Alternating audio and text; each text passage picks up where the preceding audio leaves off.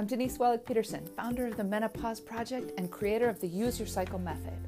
I've been a personal trainer for the last 2 decades to hundreds of women, helping them through hormonal disruption, perimenopause, and menopause, coming out on the other side, celebrating their strength, their health, and their wisdom. Because menopause doesn't have to suck. In Meno Minis, we'll be discussing everything from sleep, sex, and weight loss to how to support and use your hormonal cycle to live a more vibrant life in the flow, even post-menopause. Welcome to today's Meno Mini.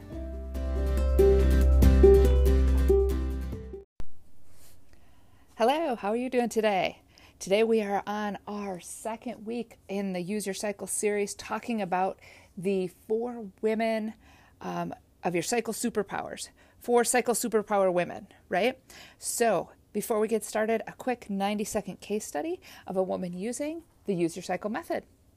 So Z came to me with a ton of PMS, lots of emotional instability and rage every single month. She was on the brink of her marriage failing and finally made the connection of all the rage with hormones. And while it did take 3 full cycles, that's only 3 months, guys, to balance her hormones, she is happy to report now that her periods have become imperceptible and she has a growing reconnection with her husband. So yes, that is the power of balanced hormones and leaning into using your cycle. So on with today's episode. Today we are talking about Shira Sherry. Last week we learned about Frisky Fiona, and week 1 of our hormone cycle, that's the week that your period starts, if you still have one.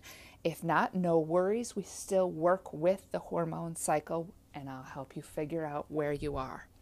But this week we are going to learn about Shira Sherry and week 2 of your cycle.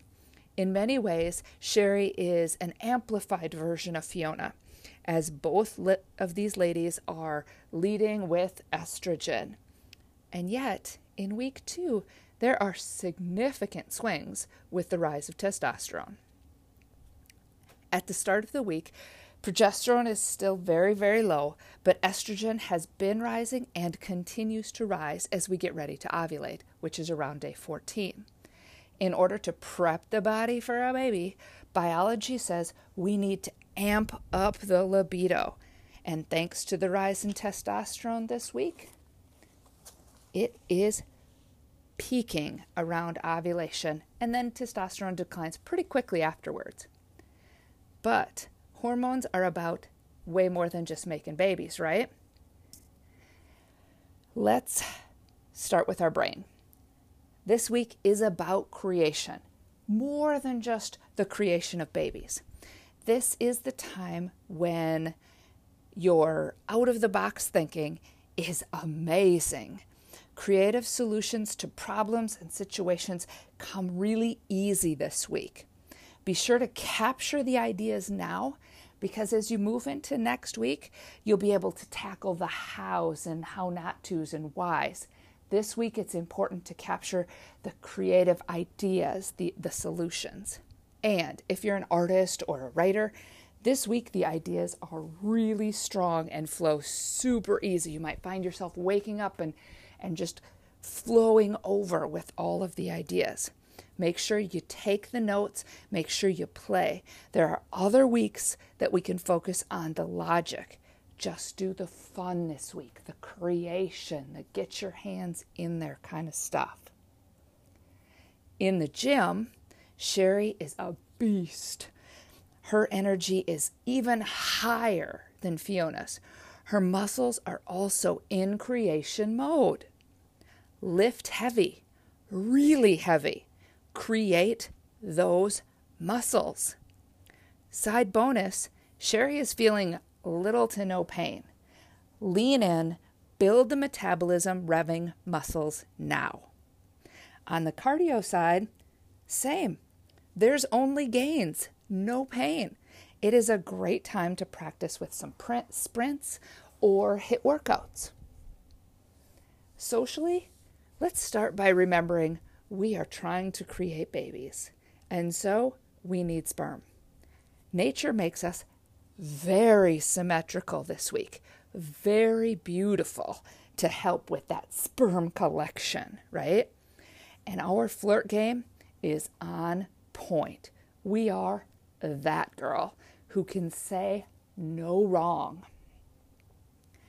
When we go out, Sherry is full of energy, so be sure to pick an active date, maybe swing or salsa dancing, or a strenuous hike if you're going out with your gal pals or, not on a romantic kind of thing.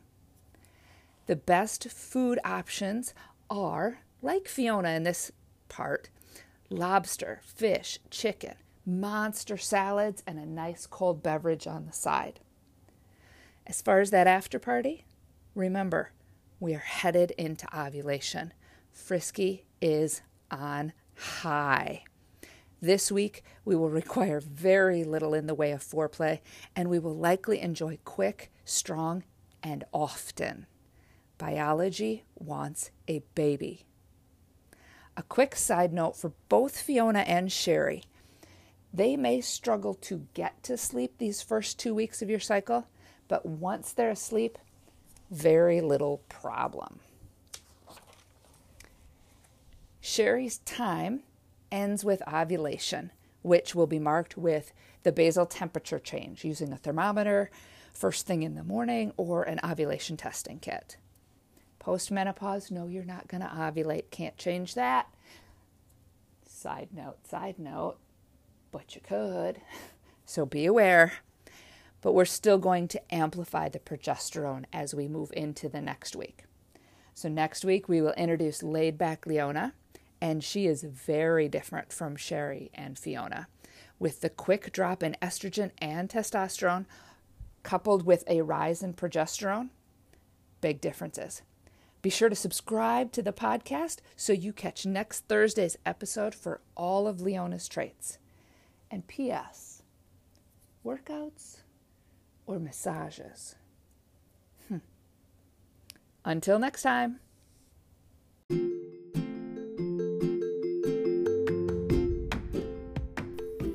Hope you enjoyed today's podcast. Thanks for listening. It would mean a ton to me if you left a review or passed this podcast on to your best gal pals. And hit subscribe so you don't miss a single episode. If you have any questions, be sure you join the Menopause Project on Facebook. Until next time.